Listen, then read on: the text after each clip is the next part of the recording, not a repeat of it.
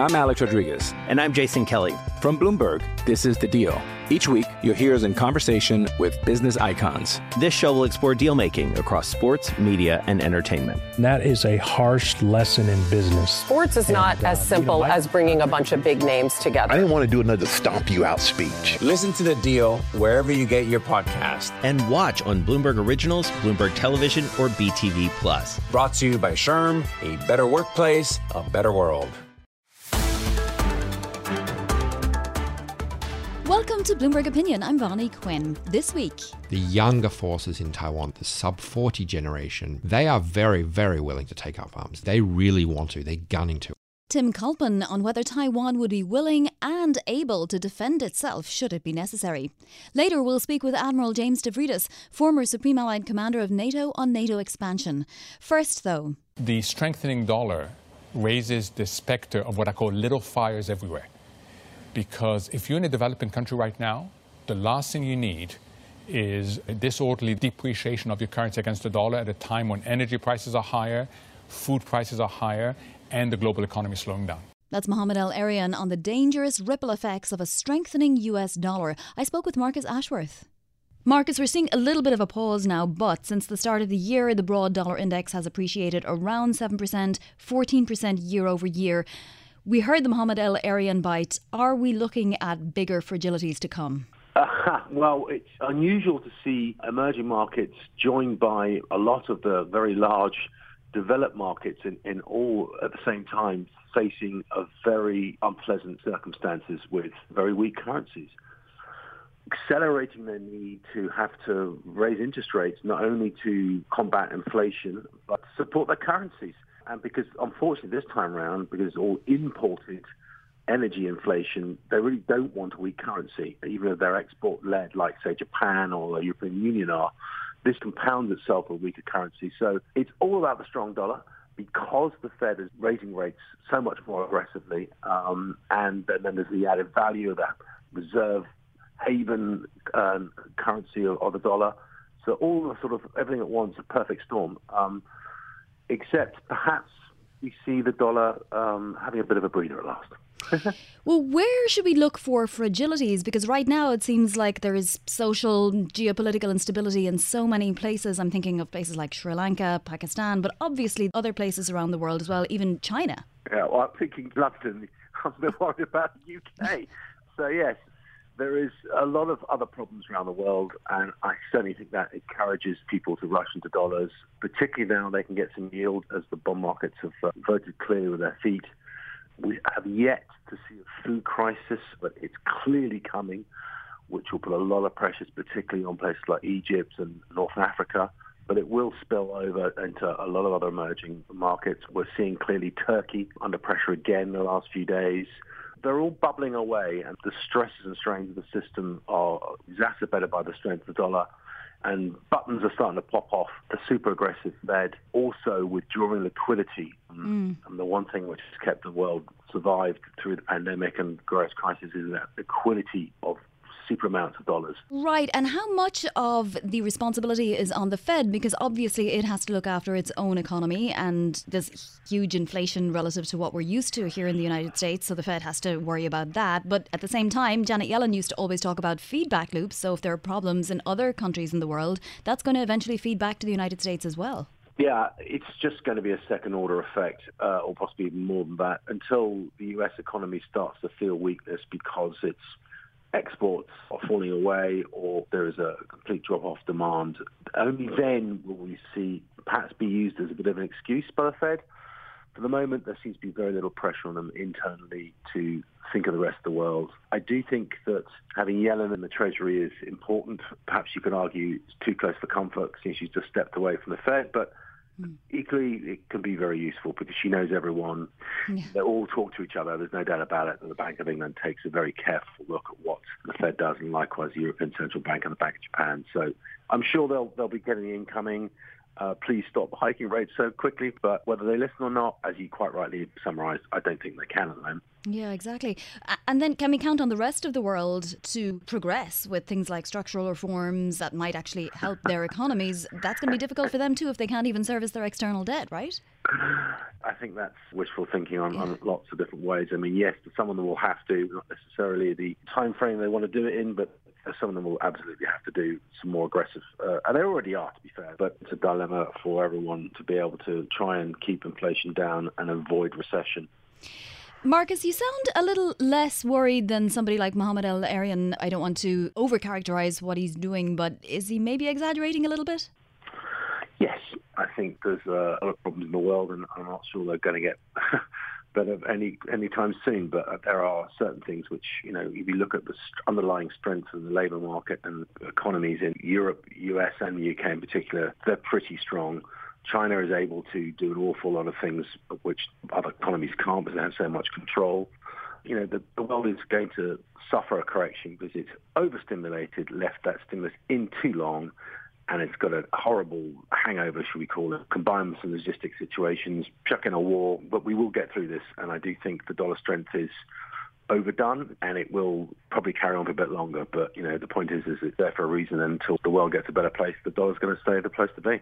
The Treasury is now talking a lot about friend-shoring, so confining global supply chains to friendly networks. We don't quite know who these friends are yet, but it must be pretty difficult for partners or people who thought they were partners to hear this. Many of them are not democracies. Are we headed towards a system where many other countries are locked out of the US dollar system and don't have enough reserves to pay for what they need to import? Well, we know who friends are because they're the ones who got currency swaps through the pandemic and before that the global financial crisis.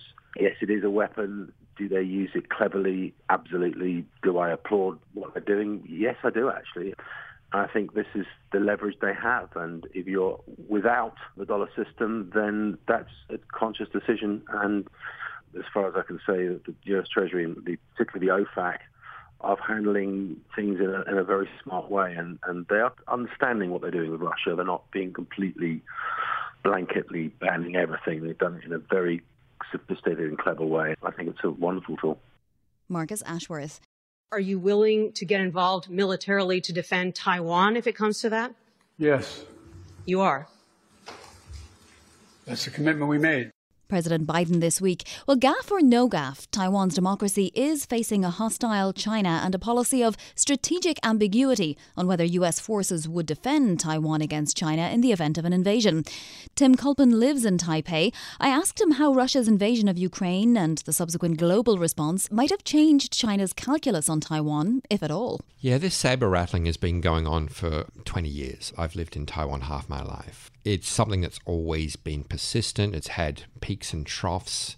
Back in the early 2000s, when a more pro-Taiwan independence president came in, and he was in for 8 years, there was definitely a lot more of it. Then we had a president for 8 years who was a bit more sympathetic to Beijing, and so things died down. Now we have a president again who's much more kind of democratically focused, leans towards a Taiwan-centric view of Taiwan. So again, it raises again. But we also have a much more confident China, especially under Xi Jinping, who's really pushing the agenda a lot more. So we now see this push towards basically making the world understand Beijing's view of Taiwan and the China-Taiwan relationship. And I think the thing that I believe a lot of people might be mistaking is that there is heightened tension versus a higher cadence of statements from Beijing. So Beijing will take pretty much any opportunity to press its point on Taiwan, that being that Taiwan is an inalienable part of China. Factually speaking, whether or not you believe that, the PRC under the CCP has never actually ruled Taiwan, and the ROC, which was kind of defeated and kicked out of mainland China, now sits in Taiwan. But there's definitely that viewpoint from Beijing that Taiwan should be part of the PRC. And of course, in Taiwan, the view is very much the opposite. But what we're really seeing in the last few years is weekly press conferences from the foreign ministry, and China also has a Taiwan Affairs Office, which deals specifically with Taiwan issues. They will always keep pressing the point. And then, of course, whenever US officials talk to Chinese officials, they'll keep reminding them, hey, don't make the mistake of supporting Taiwan independence. You need to be reminded that Taiwan is ours. You'd be making a grave mistake, helping Taiwan independence forces. So there's definitely an increase in tension. But I think the thing that we're seeing a lot is also just an increase in the cadence at which Beijing will remind the world of its worldview and its view on Taiwan. And it's important not to conflate the two, although both definitely exist. Will China actually do anything concrete about making what it perceives as its ownership of Taiwan any more practical? Will the Taiwanese army have to defend Taiwan's democracy? That is such a difficult question. You've got the CIA trying to work that out. You've got US, UK, Australian, Japanese intelligence agencies and defense forces trying to work that out. I don't think so. I might be wrong. I hope I'm not wrong. I don't think that we will see China try to invade Taiwan. I think the most likely scenario might be maybe more akin to what Russia did with parts of Ukraine, such as Crimea or even Donbass regions. They might try to take an outlying island. Taiwan is not just one island. There's multiple islands. There's the main island of Taiwan, but there's some outlying islands. Penghu, which is kind of close to Taiwan. There's another island of Jinmen, which is very, very close to China. It's like 1 mile off the coast of China. There's a couple of smaller islands. There's also some basically deserted islands, which a couple of countries claim. Japan and Taiwan and China and a few others claim a set of islands kind of in the South China Sea. It wouldn't be surprising if China tries to take one of those islands just to kind of show that they can. And that might be enough to kind of rattle the cage of the Americans and the Japanese and other allies and like-minded nations of Taiwan. But a full-on invasion of Taiwan, I think, is unlikely. But we shouldn't necessarily think of Beijing's leadership as acting rationally any more than we think of Vladimir Putin as acting rationally in trying to take Ukraine. Rationalism doesn't play into it. It's more nationalism. And there's the question of capabilities as well. I mean, it would have to be a sea war. Taiwan has an army, but how prepared is it? What kind of tactics have they been learning? Is there the willingness in Taiwan among the electorate to have Taiwan go to war with China if it came to that? Yeah, so I think one of the most important things that I think the world needs to understand is Taiwan doesn't want a war. Taiwan has not been bracing for war or preparing for war. It is the case that China has over 1,000 missiles pointed at Taiwan. Taiwan does not have the reverse. So it would be Taiwan as the defender, as Ukraine is the defender against Russia. There is a lot of debate both within Taiwan and globally about whether or not Taiwan's doing enough, whether or not they take it seriously enough. I think Ukraine definitely solidifies in Taiwanese people's minds that it is a real possibility. There is much stronger moves towards civil defense. Now, Washington, including Pentagon, State, and White House, have criticized Taiwan for not taking it seriously enough, for not spending enough money, for not spending the right kind of money. And that is a valid criticism. I think it could definitely be said that Taiwan has probably not been doing enough. But there is a problem within Taiwan. It's a domestic political problem, and that is that the older generations in Taiwan who think of themselves as more Chinese are really not as keen to defend a independent Taiwan as they might be seen as defending the Republic of China, which, it technically is the name of Taiwan. The younger forces in Taiwan, the younger electorate, the sub-40 generation, and even the sub-30 generation, including a group of people I call the Sunflower Generation, because they helped defend Taiwan's democracy by storming the legislature many years ago. They are very, very willing to take up arms. They really want to. They're gunning to. I have people come to me constantly messaging me and talking to me saying, hey, we want to learn how to use weapons. We want to go into the jungle and learn how to fire rifles and learn combat training and stuff like that. They're really, really looking at Ukraine and going, we want to be like that. We really respect what Ukraine is doing and we want to learn that. But that is the under 40 generation. The over 40 generation is probably less keen to take up arms. And so Taiwan, I think, is a little bit of a divided country in that respect. And I think that what we'll see going forward is that time is not on Beijing's side in terms of the Taiwanese people seeing their self-identity and willing to learn civil defense and taking up their own arms and defending against any possible invasion. Tim Culpin there. Don't forget to get in touch. All thoughts and opinions very welcome. I'm at Vonnie Quinn on Twitter or email vquinn@bloomberg.net. And Bloomberg Opinion is also available as a podcast on Apple, Spotify and wherever you get your podcasts. Admiral James Stavridis is a former Supreme Allied Commander of NATO's Allied Command Operations. His new book has just hit bookstores. It's called To Risk It All, 9 Conflicts and the Crucible of Decision. In it, he analyses how to make good decisions in moments of intense crisis. Admiral Stavridis, I want to talk about NATO expansion and the war in Ukraine, obviously, but first, the book. I have to ask, why 9 decisions? Is it a reference to Dante and his 9 circles of hell?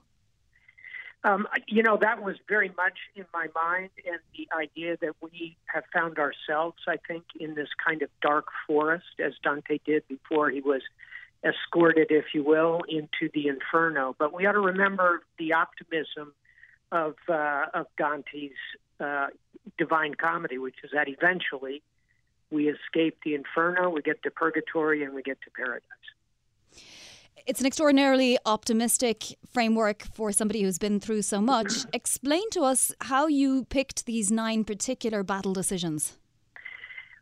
Well, first and foremost, of course, I'm a sailor, I'm a naval officer, and so, write about what you actually know about. So I picked 9 different sailors from history, and Bonnie, you'll know also that another subtle reference here is the Caddo Nine Tails, which is applied to sailors when they misbehave. And so in the course of these 9 decisions, you see some that come out very well and some that come out very badly. It would have been easy to pick, 9 spectacular decisions.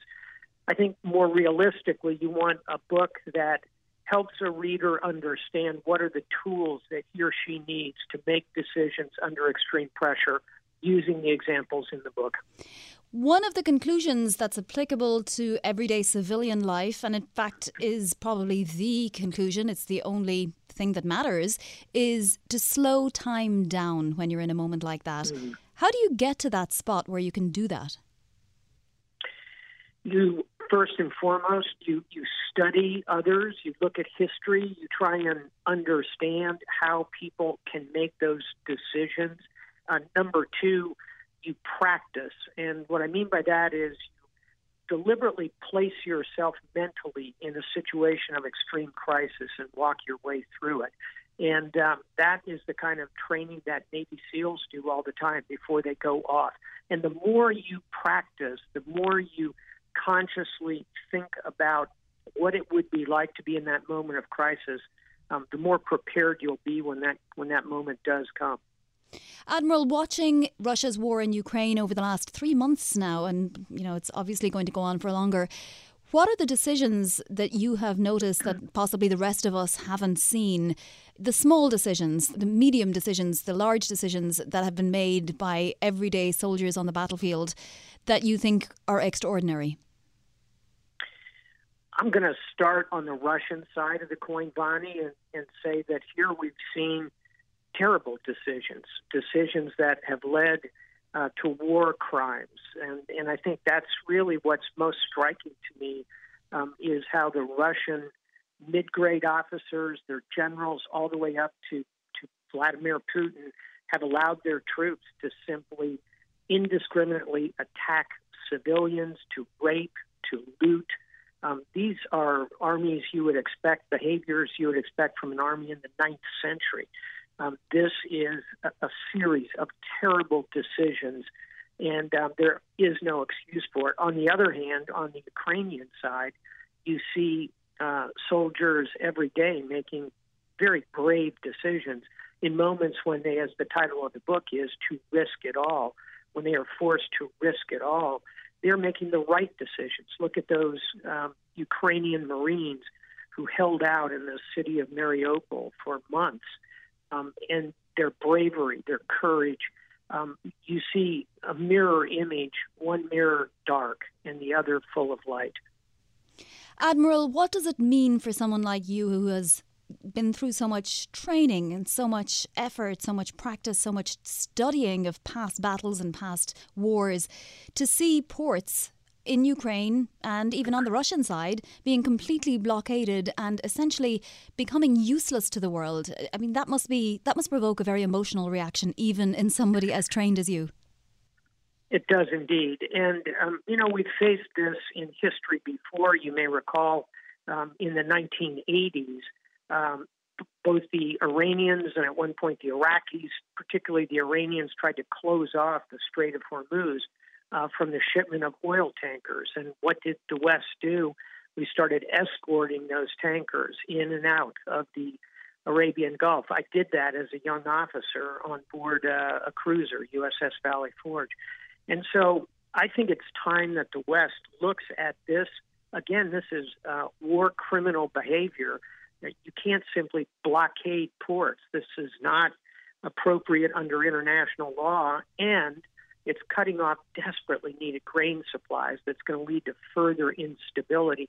I think it's time to consider humanitarian escorts in and out to keep the Ukrainian economy functioning and to get Ukraine's grain to the world's markets.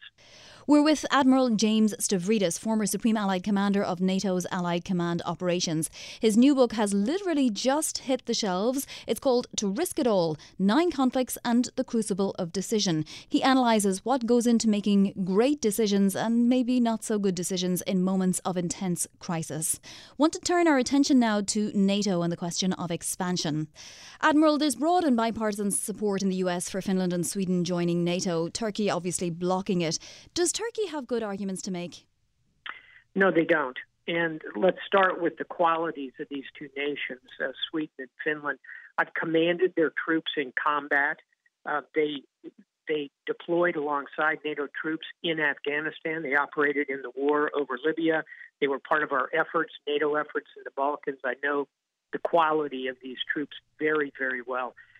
They are brave, professional, highly trained, and technologically advanced. The Swedish Gripen fighter, for example, is among the very best in the world. I guess if you can build a good Volvo sports car, you can build a fighter pilot plane as well. So they bring real military quality. Second, they have a history of fierce independence. The Finns, of course, fought the Soviets to a standstill in the 1939 Winter War.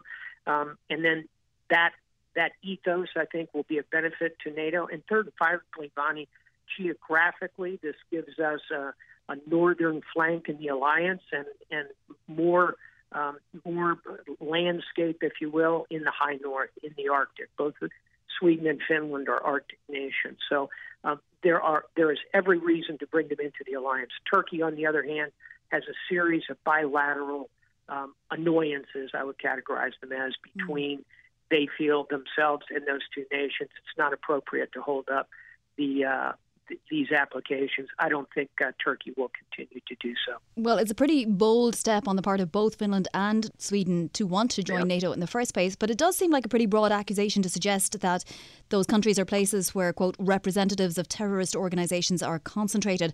How strong of an argument at all is this on the part of Turkey? I don't see it as a strong argument in the least, and Turkey has deployed that argument toward other NATO countries. The Turks often say that one of the leaders of the Gulen movement, he happens to live in Pennsylvania in the United States, and they want him extradited. But they've not given us any reason to extradite him, and neither have they given the Swedes or the Finns the appropriate documentation that would lead to an extradition. It's more annoyance than anything else, and I think Turkey is in the wrong place on this one. You know, Turkey, Admiral, has suggested that it might consider leaving the alliance if it's forced to accept Sweden and Finland. Would it follow through? I highly doubt it. I have spent a lot of time in Turkey. My grandparents, by the way, were born in Turkey, in what is today Izmir. They were born in the city of Smyrna. And as Greeks, they were invited to leave, shall we say, in the 1920s. So I know Turkey quite well. And I will very quickly say Turkey has been a very positive force in the alliance. They've deployed on every mission we've asked them to come on, and they've done extremely well militarily. I think they take pride, the Turkish nation, take pride in being part of NATO, and I don't think they will simply walk away from the alliance. What would NATO be if Turkey, one of the founding members, we should say, left? Actually, Turkey and Greece came in the first tranche of additional members, so they're not true founding members, but your point's extremely well taken. I think the NATO alliance would continue on and would continue to be very strong, but of course it would be diminished by the departure of any of the nations. Today we have 30 nations in NATO. Many have joined and none have left. Let's hope Turkey does not begin that pattern. I think it would be bad for Turkey and bad for the alliance. I mean, it's a real matrix of relationships, as you said, on Turkey's part. It does have to navigate some kind of relationship with Russia still, presumably. Could it safely leave Vladimir Putin's orbit, even though Russia is a trading partner and ally and it needs Russia for food and energy imports in particular? I think they can, and I think they should.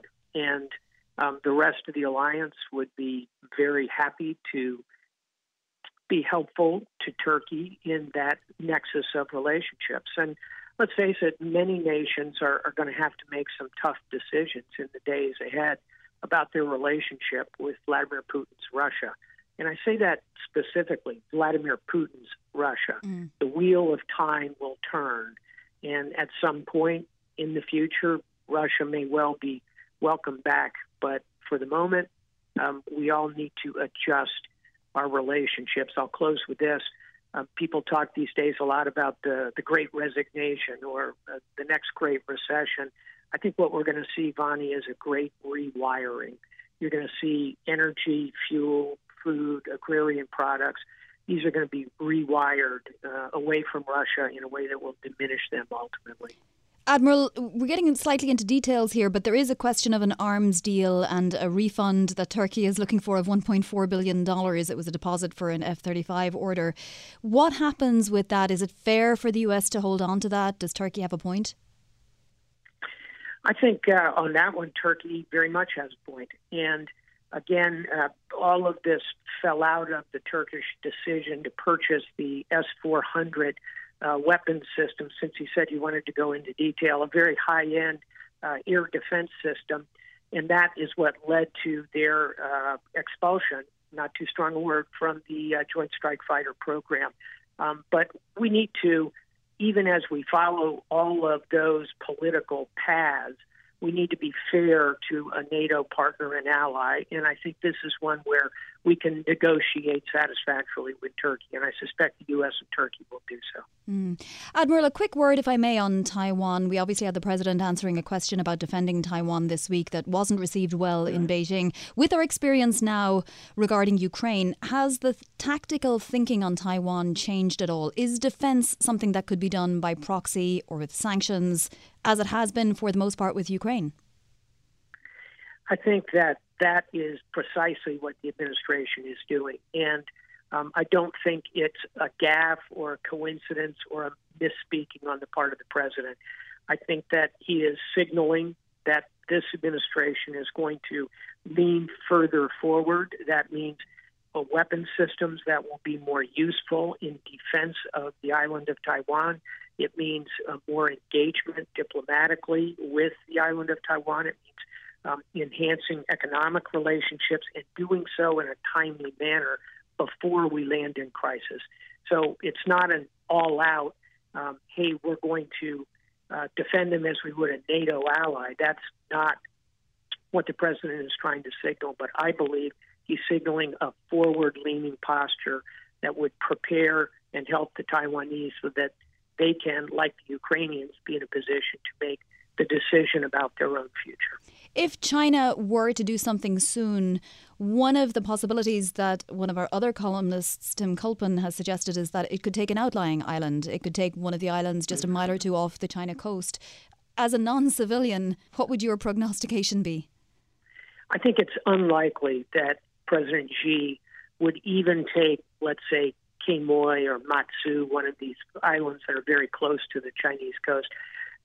They don't really gain much by doing that, and they create a lot of instability, a lot of discussion. I think President Xi would rather not have as he heads into the big party Congress this fall, where he hopes to be and probably will be elected for a third 5-year term as the leader of China. I think we're in for a year of living quietly with China as this year unfolds. Admiral James Stavridis. And once again, the Admiral's book, To Risk It All, 9 Conflicts and the Crucible of Decision, is just out in bookstores and online. We're now choosing to end all conversations, not with you though. Please do get in touch. I'm at Vonnie Quinn on Twitter, or email vquinn@bloomberg.net. Bloomberg Opinion is also available as a podcast on Apple, Spotify and wherever you get your podcasts. We're produced by Eric Mollo. Till next time on Bloomberg Opinion.